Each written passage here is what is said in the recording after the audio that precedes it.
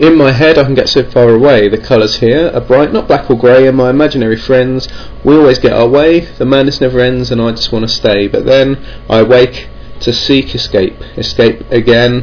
Hey, hey, hey, this day has gone too fast. With people like you, make it seem like it's the last. Selfish, helpless and not a part of me. You'll never make me what I don't want to be. Your words spread round the same dead town and streets. You'll never see what I believe till it's sunny in England. Well, it is sunny today, and so welcome to Luke Morris in his shorts and sleeveless t-shirt and the happy board game loving episode 9.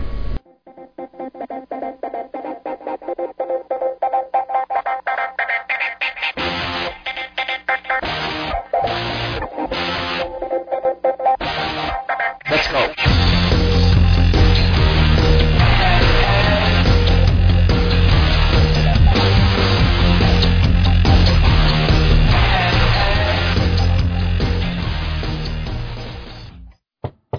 Son, would you come out of the lavatory? Son, what are you doing in there? Son, your mother needs the WC. I'm listening to Happy Board Game Lovin' if you don't mind. This is Charlie Eastman from the Little Wooden Cubist Board Game Podcast. If you're not listening to Happy Board Game Lovin', don't you dare listen to mine. Afternoon everyone, and welcome to episode 9 of Happy Board Game Loving, your one-stop shop for all things deep and insightful about board games. First up, a little bit of housekeeping. I recommend Little Wooden Cubist to you all. That little clip there from Charlie Eastman, I only put on clips that people send me if I like their podcast.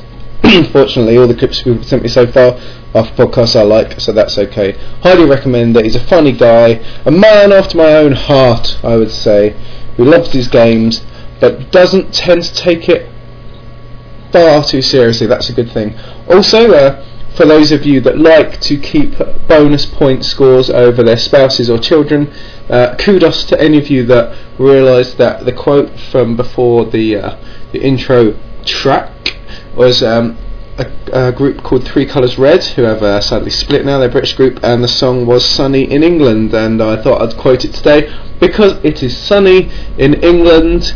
All you naysayers from around the world, it is sunny today, it's a beautiful day. I'm sat inside at my computer and I wish I was outside. I got a nice cold drink with me, so that's good.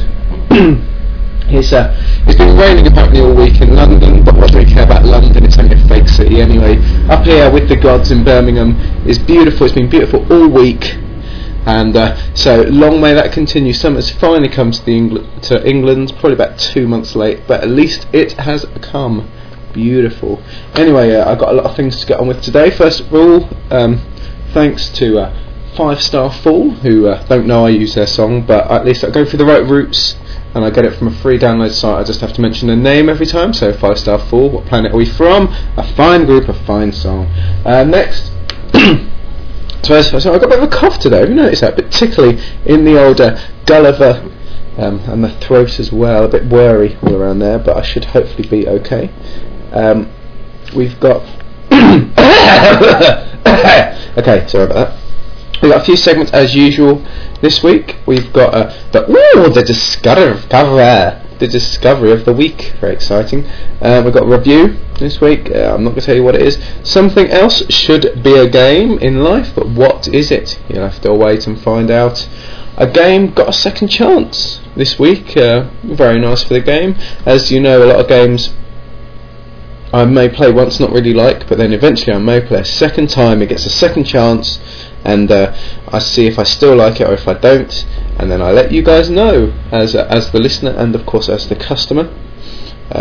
Most of you got this game already, so you probably don't need to listen to this bit when it comes up. But needless to say, this game is something that I haven't played. I played, and I didn't play for about 18 months, and people were telling me to play it again. I was planning to play it again at Bacon before I couldn't go because of a wedding that I had to go to. I know, I was bottling it really, but don't tell them. Shh. And finally I got to play it at Caster Dice, the gaming convention last weekend, So I'll leave you, after those clues, I'll leave you all to guess what it is over the next 10 or 15 minutes or whatever before I do that segment. Also, as usual, got a feature today. This week it's 6 things in board gaming that only you will appreciate. You see, there's some things in games that we can all appreciate. And I'm using my inverted comma fingers here. The elegance of a game, we can all appreciate that. The beauty of a game, how marvellous and how magnificent it looks. The wonder of a fine board or a fine plastic figure or a wooden cube, little wooden cube. But there are some things in gaming that only you, the individual, will appreciate. So we will look at those when I get to the segment. So I guess we should probably get on with the show. So tally ho, and on with it, gentlemen. Money, money, money, money, money, money, money, money, money. And that sound means it's time for a competition. Very exciting. Woo! A lot of other podcasts of the board gaming and other variety I see trick you all, dear listener, by saying our competition will happen at some stage during our 3-hour podcast, so listen and you'll find out when it is and you can enter then, and then they'll put it at about sort of 2 hours 55 or so, but I'm not smart enough for that, so I thought now's a good time to get a competition done before I forget, and you guys can hopefully carry on listening if you want to. So anyway, the competition this week is going to run over sort of this podcast and the next podcast, of which it will be quite soon. Don't worry, listeners, it's not going to be like another 6-month gap. I'm back on track now. My love for board gaming and podcasting has returned. Broadcasting almost. So this week, next week, then. Sorry, this podcast, next podcast, and then the podcast after that. I'll announce the winners and send out the prize. The prize is. Are you waiting for this?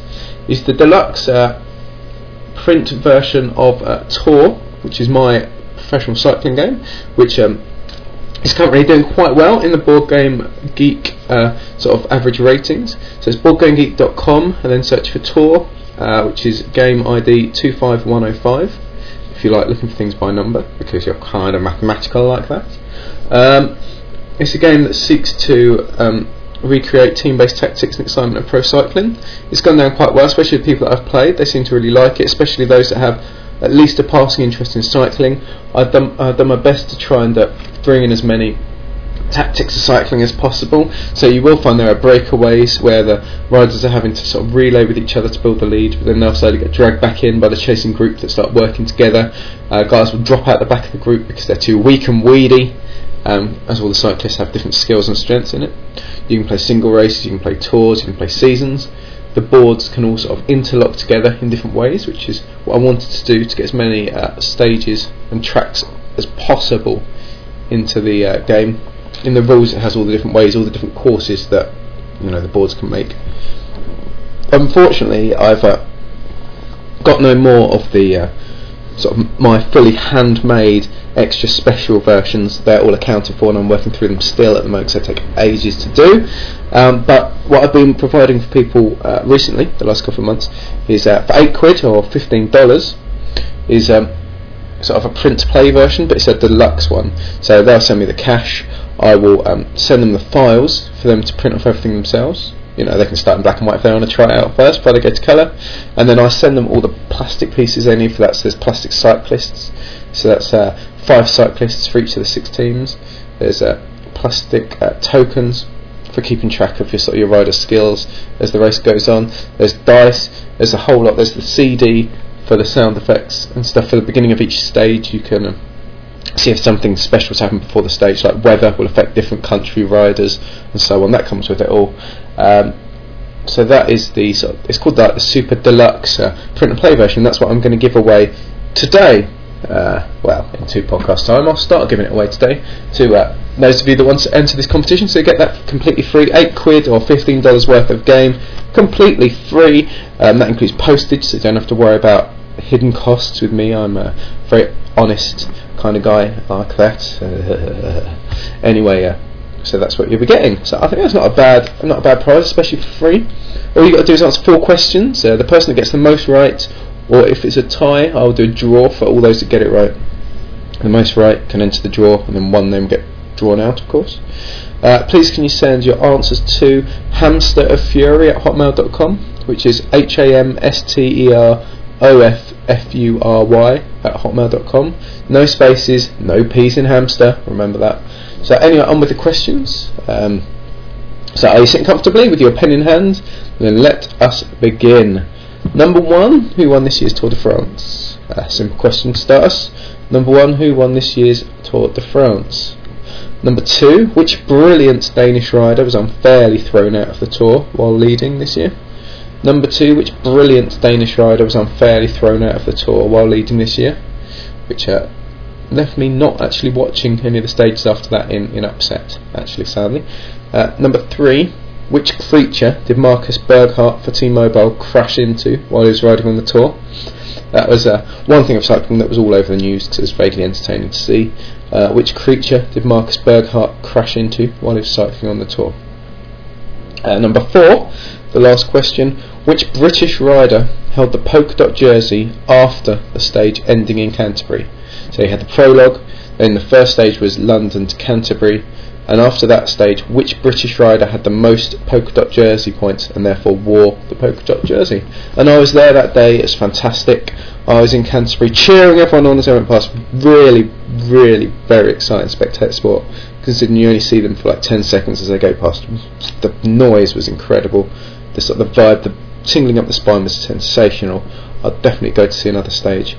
And when this British rider got on the podium wearing his jersey, everyone went mental, which was great to see. Of course he lost it after a few stages, but that's beside the point.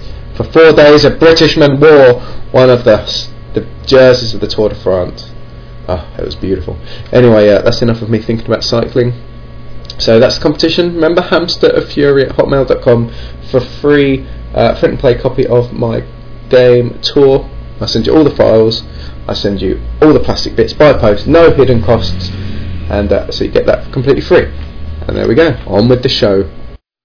Ooh, it's the discovery of the week. Hey, that was Charlie Eastman from Little Wooden Cubist who sent me that little segment bit, and ooh, the discovery of the week. Those of you that listened to the last podcast will remember that I opened up that little introduction for this section to anyone that wants their voice to appear in this show and therefore become famous to millions of people around the world.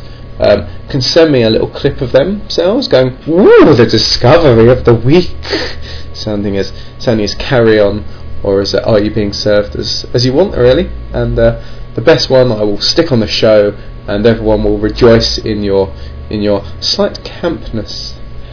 So anyway, thank you for that. This segment is a relatively new segment. I thought, considering this is a happy board game loving, there was too much negativity in my gaming life. I was looking at my slags of the week. I was looking at games that I'd only play once and never again. You know, some of my slots were a bit negative, and so I thought what I was going to do is look at the best game that I played that week or since the last podcast to bring a moment of joy to each of our lives. You want to know you don't want to just know what not to play. You want to know what to play, and therefore I feel that it is my responsibility as a gaming podcaster to bring you at least one of those from time to time. And so, ladies and gentlemen, my discovery of the week. Ooh, it's the discovery of the week. Is the game Hamster Roll, which is, of course. Ooh, it's the discovery of the week. Oh, that'll never die. Anyway, that'll never grow old, that little slot. I might try and sneak it in a bit later again, get the most of my money. Anyway, the game is Hamster Roll, which is designed by Jacques Zimet, published by Zoch Verlag. It's for 2 to 4 players. It's of about 20 minutes or so, and it is a dexterity game. Beautiful. And what I like most about this game is called Hamster Roll. And what's more fitting for a man who for some reason goes under the name of Hamster of Fury on Board Game Geek and various other websites around the world, than a game that is named after a hamster's wheel. Beautiful. Hamster Roll. So it's a dexterity game. It's a beautiful thing. I played it at the Caster Dice, much to Sue Fisk's entertainment.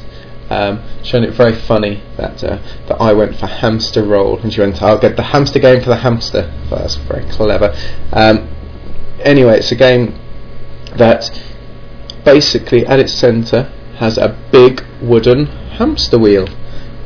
It's a beautifully tactile experience playing this game. So you have the hamster wheel, which is probably the size of a very large dinner plate. You know, like one of those big ones if you go to a fancy place, a fancy sort of a restaurant that has one of those massive, great big plates, and then fills sort of the tiniest little bit in the middle with food. But it's one of that size, but of wood, probably a few inches wide, and then within it there are sort of wooden bits going all around it to split it into sections. And the idea is you each get a number of different wooden pieces of different colours and different shapes, and on your turn you have to put a piece clockwise on from the last piece that's placed, either in the same section but so it ends up higher than that piece, or in the next section up and around, and then you place it there, and the next person's go. By placing your piece, the wheel of course will roll a little bit towards that side, hence hamster roll, or so it'll roll a little bit. Any pieces that, because of that roll, fall out onto the floor, like fall out of the wooden confine, so if it falls down into the next section, that's okay. But if it falls out onto the wheel or the floor, or wherever you're playing it, onto the table or the floor, you have to take those pieces back into your hand. So it's the first person to get rid of all their pieces. And I, for some reason, appear to be absolutely useless at this kind of dexterity game. I don't know why. I love sports. I've never had a problem with sports. I would, in my very humble way, I would go so far as to say I'm pretty good at picking up new sports. Never really had a problem. I'll just play a new sport and generally have sort of at least an average grasp of it. But with this kind of game, I'm useless, and I really don't know why. Unfortunately, we were playing with 5, but 2 of the guys played together, Richard and Miriam. Unfortunately, and sort of I played with them, because with 4 you can play like a team game, and unfortunately for them I was useless and I let us down, and I kept knocking bits off and they all ended up in my hand, and the other team won easily. So I do apologise, Richard. I salute you as a fine man and a fine games player, and a man with great patience towards me, and I do apologise for wrecking your game really. But anyway, they bought it on the basis of just our one play, and I can't wait till they bring it over to play with me and my wife, because it's a load of fun. I don't think it's the easiest game to get hold of. In the UK we can get it. I know that Shire Games stock it, sometimes for like 32 quid or something, bargainous, considering that is a lot of wood and beautifully curved wooden wheel involved in that. So I heartily recommend you going out your way to getting hold of that game. Hamster Roll is a fine quality dexterity game. Get it. Ooh, it's the discovery of the week. So then, anyway, on to the next segment. Ooh, the next segment is the feature for this week, and it is the half dozen things that only you will appreciate when you play a game. This is probably on the back of I'd say 2 of the things I've noticed myself doing or happening to me in the last few weeks that kind of annoy the guy I play with, Richard. Bless him, bless his cotton socks. One thing can't be helped. The other thing I do tongue in cheek, and I do it more and more now because I realise it annoys him, because I'm a considerate gamer like that. Oh yes, I am. You really don't want to play games with me now, do you, listener? Dear listener. Such a shame. Anyway, these are the half dozen things that only you will appreciate about a game when it happens. So we might as well get into it, shall we? Number 6. Anyway, number 6 is the thing that I do that I could probably stop doing, but I find it quite entertaining. Especially recently we've played a game called Viking, and I've played it 3 times now with Richard, once with 2 other players, the other time just 2 players. And the idea of Viking, it's a fine game. The idea is all the a Viking wooden piece and a piece of land are put out like in pairs around the wheel, which will have variable amounts from 0 to 12, and then you bid how much you want for different pieces. So for example, you could bid 1 and you pay 1, then you get the man and the piece of land that are at 1 if you want those bits, or you could bid 6 and so on. You can only get the 0 piece of land when it's the last coloured Viking of that colour. So if it's the last blue one there, you could then take it, but you couldn't take that one if there was another blue one there. You'd have to pay for the other blue one first. And then when the 0's been taken, the wheel rotates around, so the next cheapest piece now becomes worth 0, so everything else gets cheaper. Very clever. Now, then you build it onto a map in front of you, and you score points at the end. It's a cool game, it's a good game. I'd highly recommend getting it, but this isn't a review, this is just part of a segment, I must remember that. Anyway, what I've done, I've managed to win all 3 of those games now. And so what I tend to do now is I'll raise my arms high, maybe I give him the victory salute as only a true Britishman can do, and I'll say, "Hey, I've solved the game. This game is solved." And I might kick back, click my feet up, hands behind my head as I'm acting out now. Maybe another couple of V signs. I've solved the game is solved, and that drives him mad. I appreciate it massively. I find it very funny. Because of course I haven't solved the game really. I've started doing it now on games that I've just won for the first time. After maybe losing it a few times, I've solved the game, and it's my little quote which makes me an annoying person to play with. I won't do it with people that I don't know. I won't do it with people who, I've only played with a couple of times. But with Richard especially, maybe my wife, I'd do it as well. I do it because I find it very funny, and I don't know if they really get annoyed though. If they really, really get annoyed, they might have to stop doing it, but I do find it quite funny. I've solved the game. So number 6 on the half dozen things that only you will appreciate is when you win a game, you have to dwell in the moment, you have to really enjoy it, kick back, V signs, solve the game. Oh, what a feeling, you'll love it. Everyone else will want to murder you with a can of Coke at your head. Number 5. So number 5 is something that's happened to me the last, I don't know, I reckon probably happened 15 times out of the last 18 to 20. And this is, however many, whether it's just 2-player, 3-player, 4-player, and we sort of do the old random turn order thing, stick everyone's colour cube or meeple or whatever in your hands, give it a little shake, and then let one drop out, so who goes first. It's always me.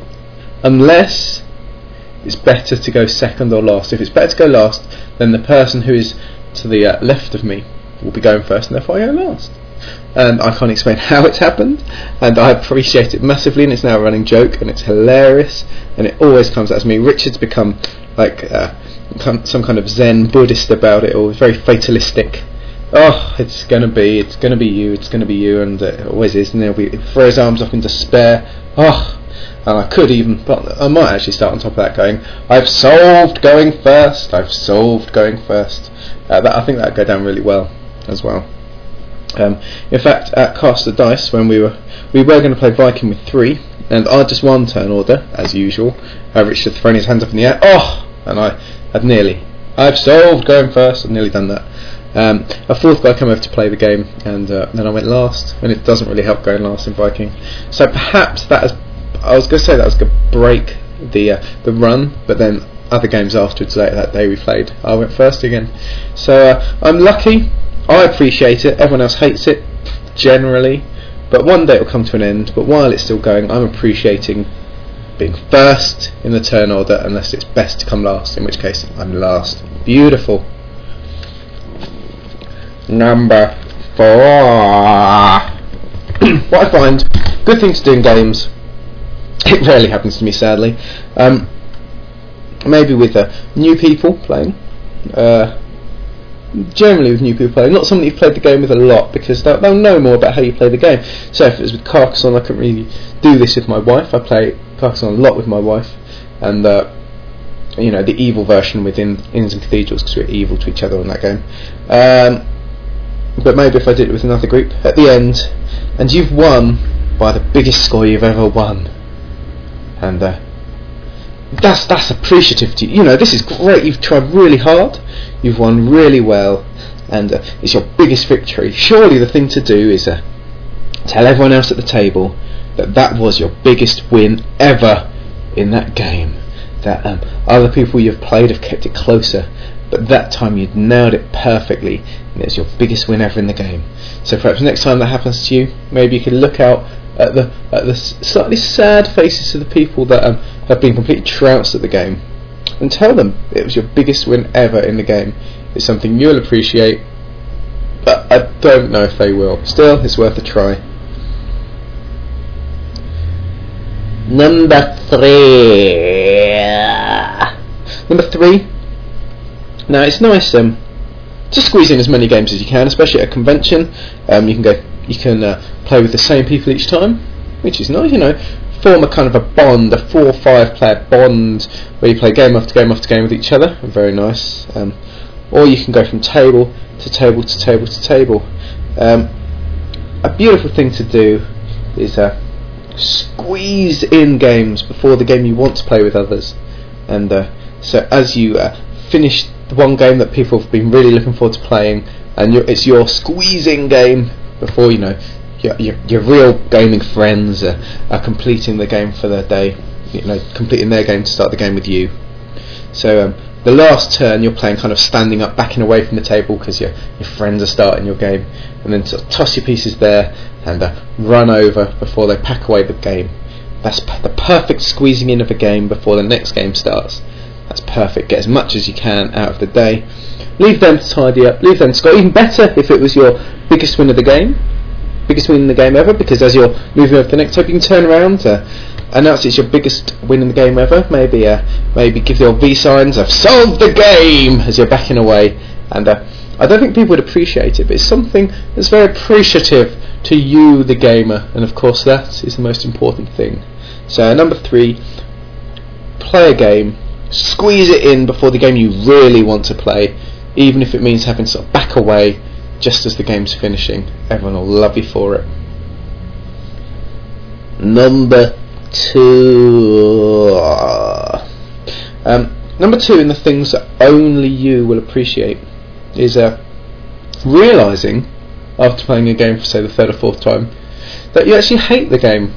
So it's important to realise you hate the game, because you don't want to keep playing it time and time and time, maybe not being so sure about it. Maybe is this good, is it not, maybe I'm not too sure. So it's very important to realise you dislike a game and that you don't want to play it again. Generally the sooner the better. Maybe my Buddha segment isn't too good in that maybe you shouldn't just play a game once, maybe you should play it twice, but that's what my Got a Second Chance segment's for, to turn Buddhas into discoveries and so on. So realising you hate the game is a good thing to do. Unfortunately, it's probably not the best thing to do, just as your wife declares it as her favourite game ever. So it's something you can appreciate, hating the game, but it's probably something your wife won't appreciate when she raises her arms in celebration. I love this game, Luke, I'm buying this game and we're going to play it all the time, I love it. Just as I announced that I hate it and it's my least favourite game. So number 2, it's good to realise you hate the game, but probably not just as your wife declares it as her favourite game ever. Number 1. So number 1 in this half dozen things that only you will appreciate is being amazed at how you can fit 75 of your friends' game pieces in your mouth at once. They probably won't be too impressed. Their eyes may scrunch up, they may even shed a tear as the meeples or wooden castles dribble out your mouth covered in saliva as they frantically try to wipe them off to put them away in the Ziploc bags. But only you can appreciate it. You've never done 75 before. You probably will never do 75 again after. But for that one day, you're a big mouth genius. 75 meeples in your mouth at once. That's fantastic. No one else can ever appreciate it, but you will. So the number 1 thing that you can appreciate in gaming that no one else will is managing to fit 75 of your friends' game pieces in your mouth at once. A brilliant moment. Ooh, it's the discovery of the week. No, Charlie, it's not. It's not the discovery of the week. We've done that already. It's time for our next segment. It's a segment that's been 18 months in the making. Much blood, much sweat, much tears, many sleepless nights, hair being pulled out, blood pressure rising. But now I can safely say, rah, You got a second chance, got a second chance, got a second chance. Hey! Raw! Raw! Yes, I'm sorry for shouting, ladies and gents, but I do believe you have to shout to invoke Ra. That's what people tell me anyway. Yep, finally, I'm sure you'll all be pleased to hear, the game of Ra, designed by Reiner Knizia, got a second chance. So well done to that. It's ranked number 14, the 14th best game of all time, better than many other games apparently, up until Saturday, on which I played it actually. I rated it a 3 out of 10, and that's not good, is it, ladies and gents? No, it's not. Let's all shake our heads together and wonder why Luke could be so stupid. Already, let's get some shaking done. Oh, Luke, you're a fool and an idiot. I certainly am, and I make no pretensions otherwise. But Ra never did it for me. It's a game which I have gone over before in previous podcasts. I won't dwell too long on the mechanics of it. Basically, it's an auction game. Mike Hibbert from Into the Gamescape would call it an area control game, but he's clearly an idiot also, so we'll ignore that part. We love you really, Mike, but you're an idiot. The idea is you bid for tiles that are laid out on the board, and the highest bidder gets them. Some you keep just for that epoch, of which there are 3. Others stay with you the whole game. So on your turn, you either place a new tile into that pool, for people to bid for, or you invoke Ra and call an auction then, and then it's your turn. You get the last choice to spend, to enter the auction then, so you can see what everyone else has bid up to then. If no one else has bid for it though, you have to pay to take it. So that's a negative side of invoking Ra. If no one else wants it, and you've tried to invoke it early. So it seems to all be a balance of working out when is the best time for you to get something that would also kind of get other people as well. They're all very smart, but it just never really sat well with me. I'd only played it like once, to be fair. It was one of my Buddha type games. I just didn't see the thrill of it. It really just didn't win me over. People seem to love the theme. The theme didn't really excite me, to be honest, which is strange because I don't mind a good Egyptian theme. I also like a good auction mechanic. That's fine.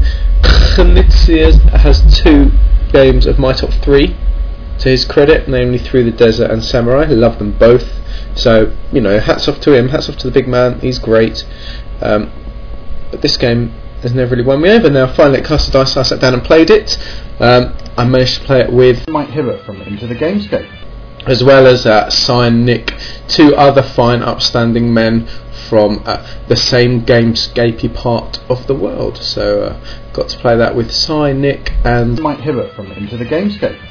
As I said earlier, I promised them a game at Bacon, but sadly had to go to a wedding and they haven't let it sit since, saying that I bottled it and that I was scared of getting to love a game that I thought I hated. Well, I suppose I'd better let you know how it got on. I was winning after the first epoch. I don't know how. Obviously some kind of innate genius had taken over me for the day and I was doing very well. In fact, I was very close to giving the old V's and I've solved the game, which would have gone over very well, of course. Sadly, at that point, Mike Hibbert seemed to develop some kind of eye fingers. Namely, he managed to, when his hand was going in the bag, he was managing to always draw the tile he wanted. At this point, me and Si especially were very suspicious of any kind of genetic alterations to his fingers, and therefore when he kept drawing tile after tile after tile that he wanted after everyone had gone out and not been able to bid anymore that turn, so he could just put out which tiles he wanted, we were very suspicious of the facts, and of course he won by a very long way after that. All it needed was for one more Ra tile to come up. There was space for one more, and then that would have been it. He wouldn't have been able to get any of them, but he kept going anyway and filled the whole row with perfect tiles that gave him a brilliant score, and we couldn't catch up. At the end of the game, I think Si had about 3 more points than he started with when the game started, so really he could have gone for a cup of tea for the first 2 epochs and then just managed to get a couple of the older monolithic style buildings at the end and probably had the same number of points. I came 3rd, I think. But beating Sai that day was hardly an accomplishment. Sorry, Sai, but it's true, and you and I know it. And Mike won by miles. Anyway, so what has this done to my view of Ra? It's definitely gone up from a 3, and it's gone up to a 5, which is still not particularly good. I'd still rather play a lot of other games after it. I can see more now the beauty of it, but still, it doesn't excite me. The thought of playing it doesn't enthrall me. I think at this time that I played it with guys that were having a laugh, and I enjoy playing games with it. Conventions, I love playing games with them. Always have a good time, and that definitely helped. Because when before we played it, I played with people, it was a bit drier and a bit more serious, and that really hurt it. So I'd imagine the 5 might actually be because the people I played it with, and they could make the worst game seem vaguely entertaining. So I'll play Ra again. I'm sure 5 means something like that. I'd play Ra again, but only if there's other things I didn't really prefer to play. If it's the last game there after a nuclear apocalypse, and it was just me, the giant cockroaches, and a random board game player, I'm sure, and just a copy of Ra, then I'm sure I'd play it. And I'll play it from time to time, I'm sure, but it won't be reaching those 8s and 9s for me ever, I'm afraid. I don't think I might get to a 6 one day, but I can't see it getting any further. But you win some, you lose some. I'm sure Knizia's not too sad that I'm a lone voice, a lone dissenter in the dark on my own, moaning about the game as everyone else seems to love it. So anyway, that's Ra. It got a second chance, and it did better this time. So well done, Ra. That's off to you. Actually, just briefly, while we're at this point where I was mentioning a game I played at Caster Dice in Hanley, which is the posh city centre name for Stoke-on-Trent, the Potteries of England. I'd like to mention another game that I played a couple of times that weekend, which I'd got there ready for me. And I got their game called Funny Friends by Freedom and Free. So I won't go into it too much because this is a family show after all. But all those over 17, as the game suggests, please go to Board Game Geek and check out Funny Friends and see what it's all about. I just have to say that Paul, this is a personal message for you. I don't think I'll ever see you the same way again, I'm afraid, mate, and I'll never forgive you for running off from me while I was with child. Shame on you, man. Shame on you. It's a review. It's a review of the games. It's a review. Anyway, I thought I'd have a review this week. I very rarely have reviews these days. In fact, out of the 8 podcasts, I think I've had 4, maybe 3, which is criminal of me. Especially when I've got in my hands a fine game that deserves reviewing. It is a game by Yehuda Berlinger. As the bus goes past, it was originally a game about collecting candles for your menorah. Jewish fans and Jews that are listening, shalom to you. And it was a game about getting your candles for your menorah to light it. But they've changed it now to a slightly less religious position. It's a game called It's Alive, and I'll read the spell from the back of the box for you. It's the turn of the 19th century, and mad scientists throughout Europe are competing for the infamy of being the first to create life through the power of alchemy. So a little bit different to Judaism there. Using only the raw materials provided by some dubious suppliers to the anatomical trade, in inverted comma fingers, harnessed lightning and the services of a motley crew of unattractive servants, you race to collect the 8 body parts needed to create your monster and bring it to life. Unfortunately, the local peasants are particularly clumsy and tend to die in freak farming accidents, so the dubious gentlemen rarely find a whole cadaver, that's a dead body for you guys, in sufficiently good condition. Instead, they offer the parts they've managed to salvage. Each turn you may buy the offered part, sell it to an anatomist for a meagre profit, or auction it, trying to get a better deal or rip off your opponents. You might be lucky and get a coffin with a weakling clerk cadaver in it, which can be used in lieu of any strapping villager's body part, or your involvement in the macabre trade may invoke the villager's wrath. Anyway, it's a set collection and auction game for 2 to 5 players aged 12 to adults. A younger child would be able to play it, but I guess the idea of collecting dead bodies and the little images of hands being ripped off at at the wrist and such like is probably a little bit too much for a sweet darling 4-year-old. And the parts are kind of swallowable for little kids as well. Games tend to last 15 to 30 minutes. In my experience, it's close to the 15 mark.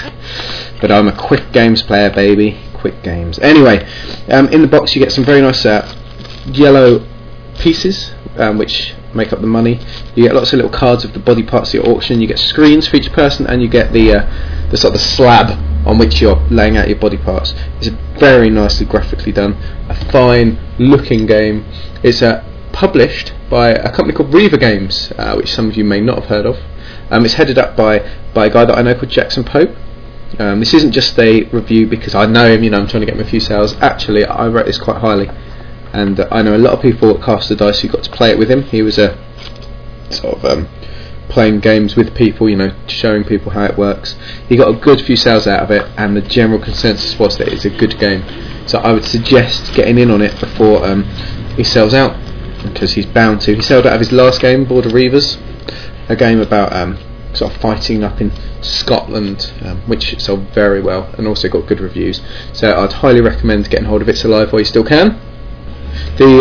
One of the beautiful things about Reaver Games is that they're handmade. Yes, the parts may these days be sent off to a printer to do, but you expect that kind of thing. But the boxes, the cards are hand cut out, they're handcrafted. They're all made by Jackson himself, who sits there at night cutting his fingers to pieces for our amusement, and boy do I love him. Anyway, so it's nice, it's handmade. I fully recommend it. It's 15 quid. Gents and ladies, you can't get many games in the UK for that these days, so I highly recommend getting it. So a quick run through the game. Say 4 people playing. You've each got your screen, you've each got your slab, which has nothing on. At the moment, you've got no body parts. You take your 12 gold, there's a pool of it in the middle, and all the cards, body parts and such like are placed face down in the middle of the room. In the table. On your turn you have various choices. In the first turn you kind of only really have one choice to start with, and that's you turn over the first card. I'm doing it at home just so I can talk us through it. On this it's a 7 head. Each of the body parts have a value. Some parts are more valuable than others. So for example, the head, the brain, the heart and the chest have a higher value than the leg, arm, foot and hand. So the head, the brain, the body and the heart are all rated between 5 or 8, and the idea is getting the most points at the end of the game. So you want to complete your monster, or kind of human as they like to be called, even if they look monstrous. But you want to complete it, so you want to rush to get as much as you can, but at the same time you don't want to just get cheap stuff of everything. So a 7 head's quite good. I have a choice. I can buy it at that cost, and then my gold goes to the middle, so I can buy it for 7. Or I can sell it to an unscrupulous gentleman for half the amount rounded down, so I get 3 for it. I put it in what's called the graveyard, which is just a pile in front of me. They go one on top of the other, and everyone has their own graveyard. Or I can send it round in an auction.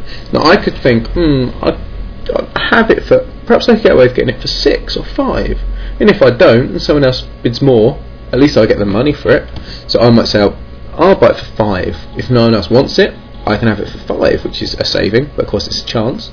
So it's a once around auction, so if the person to the left of me says no, but the next person says I'll pay 6, then, they get it, I can't do anything about it.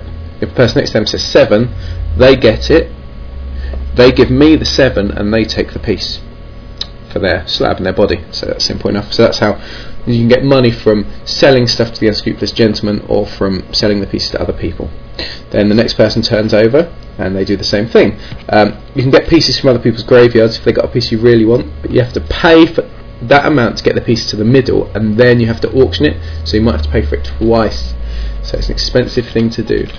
There's also a few other bits and pieces in there. There's like a wild card, which will count as any part of the body, and there are some sort of the locals who you have to pay off by paying them money or a body part to placate them, and then you take that card and you can use that to pay off any other sort of peasant uprising, or buy things from the graveyard to put into play for the auction. So it's a very clever game. It's very smart. Played it 3 times. I think it cost dice, and I do really like it. I think I rated it a 7.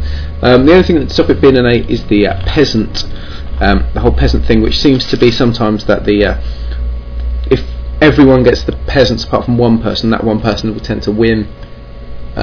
If everyone gets peasants, then it's all a level playing field again. If only a couple get it, it's still quite level. But if like one person gets it, or everyone but one person gets it, then it can be a bit unbalanced in that way, which isn't necessarily a bad thing because it's a 15-minute game, so it's a bit of fun. So as I've rated 7, which I don't tend to rate many short games more than a 7 anyway, it's a very good game. I play it a lot. Great fun. I'm going to try it one time without the old locals and see how it goes. I don't know how that might change the feel of the game a bit, but I will let everyone know how it goes when I've done that. But still, I do recommend It's Alive. Fine game. Yehuda Berlinger, a salute to you. A salute to Jackson Pope and Reva Games for selecting that one as the game to publish and release.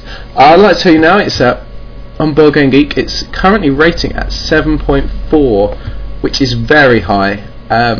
It's ranked 1,278, but that's because they sort of rank things down if it hasn't had many ratings to sort of stop like games getting to number 1 in the chart with only 1 rating. But if it keeps that rating when it evens out, that will be a very high position game indeed. So I would suggest getting hold of It's Alive. Send an email to Jackson or go to their homepage and get one through there, because it's a great game and you have a lot of fun playing it. And best of all, if you're the first person to complete the body, get all 8 body parts, you have to lift your screen, and in the rules you have to shout, "It's alive!" And while I don't hear enough people doing that, you should, because it's in the rules, and that's excellent. It tops off a very good game. It should be a game. It certainly should be a game. This is the segment of the show where I look at something in life, be it so many lorries today, be it a sport or a book or a movie, or just a facet of everyday life such as shopping that should be made into a board game. You can never have too many different board games. I like board games that try to be a bit different, maybe have a strange theme to them. And so this is my plan to implant ideas into game designers' heads that have a far greater understanding of such things than myself. I'm the idea bringer, but I can't, necessarily produce the idea. So recently we've had such things as last week we had darts. So I'm still waiting on someone to produce a board game about darts. I'm sure it will happen one day. We've had Christmas. We've had shopping. We've had the Eurovision Song Contest. We have football management, a good football management game, and so on. So this week it's another sports, but it's kind of a way of life as well. We had darts last week, a game for the gentry and the rich, and this week again it's a game for the suited and booted, the splendidly looking, the women with their hair combed back and slicked back so tight that you could see a reflection in their hair. It makes their foreheads the size of a bald man's forehead. Men with top hats and monocles, maybe some tails flapping around. Ladies and gentlemen, ballroom dancing should be a game, and I will tell you why. I won't just leave you hanging there. Ballroom dancing has been a competitive venture for a while now. The simplest idea is that a man and woman grab each other's hands, dance around a room to a certain set of steps with other people on a big dance floor. Some people sit at the side rating them. Maybe if people are rubbish, they tend to get off and make more space for the good ones, who will then get through to the final with other good ones, and then the judges will tell the less good ones to get off to make more space for the very good people, and so on until you're left with one couple who are the winner of the day, and everyone that sit around the edges in their finery will applaud.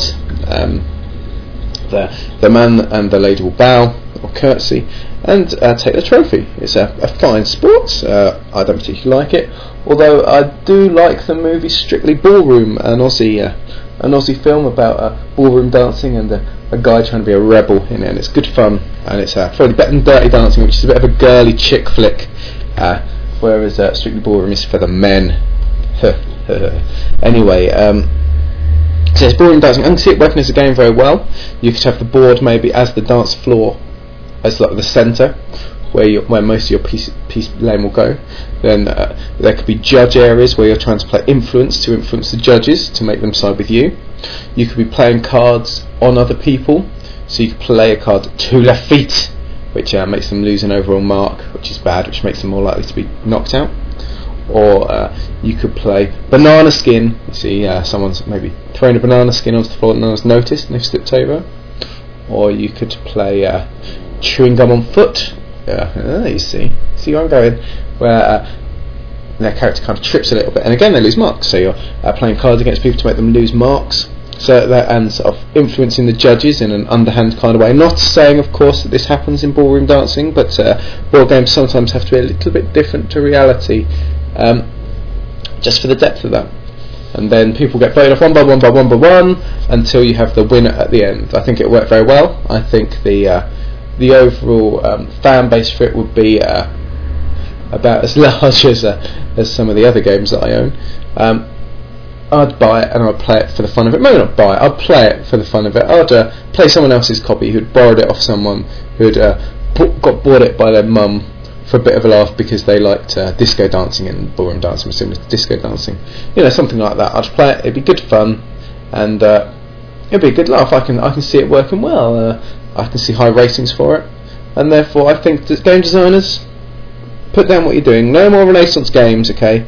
Unless you're thinking about setting ballroom dancing in Renaissance Italy. That'd be quite good, wouldn't it? Renaissance Italy, ballroom dancing. You could have a nice twirly font with that. I can see the G of the dancing swiveling around the board. Oh, it's beautiful. So if that's the only way it comes out, by being Renaissance, so be it. But otherwise, modern day ballroom dancing, make it a game, because it really should be a game. Anyway, that's pretty much all I've got time for today. My throat's a bit dry, as you can tell. I'm a poorly boy. At least it's my day off.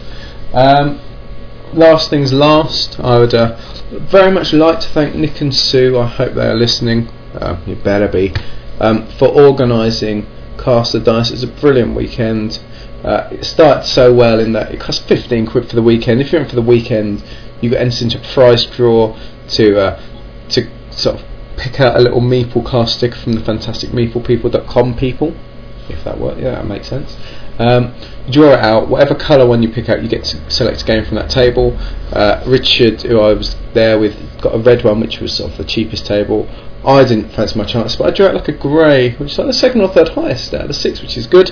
And I managed to get a copy of Tara Seat of Kings, which people have been raving about. It's supposed to be a very good game. 25 quid's worth of game as well, I may add, sealed for my 15 quid entry. That's a good start to a con. So thanks, Nick and Sue. That's brilliant. What a start to the week, eh?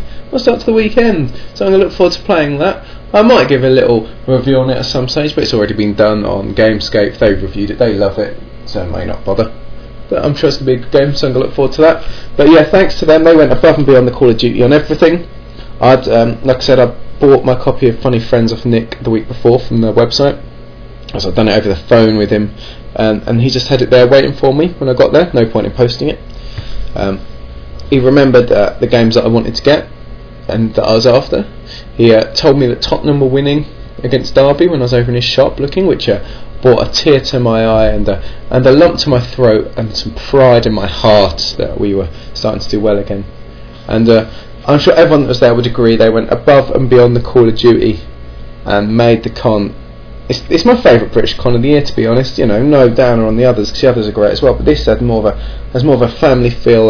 There's a lot more women there. The vibe of it is slightly different. It's very relaxed, and there's laughter. You're always hearing laughter. Everyone's there for fun, and they don't run any serious competitions at all. It's just there to play, have a good time, and get to know new people. So what I'd like everyone to do, actually, as it's the end of the show, and for Nick and Sue, I'd like everyone to get to their feet. If you're in the middle of a drink, a cup of tea or a Coke or a water or a beer or anything stronger, stand to your feet. If you've got a drink, take it in your hand. If not, that's okay. If you're driving, please don't stand. Just maybe take a moment with us here.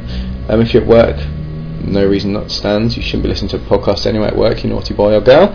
And I'd like us to salute Nick and Sue for the weekend. So if you join with me in toasting Nick and Sue. Nick and Sue. Hey. Nice one, guys. Sadly, it looks like I'll be in Japan from next year onwards for the next few years, so I might miss the rest of them, but I wish you all the best, and I hope when I put on my next Happy Board Games Day that I'll see you guys again. That would be brilliant. So that's to Nick and Sue, and to you guys who are listening today, thank you very much. To my listeners, the show wouldn't be the same without you. Well, it would, but you know, it wouldn't be quite as fun for me not getting any feedback, so I thrive on feedback.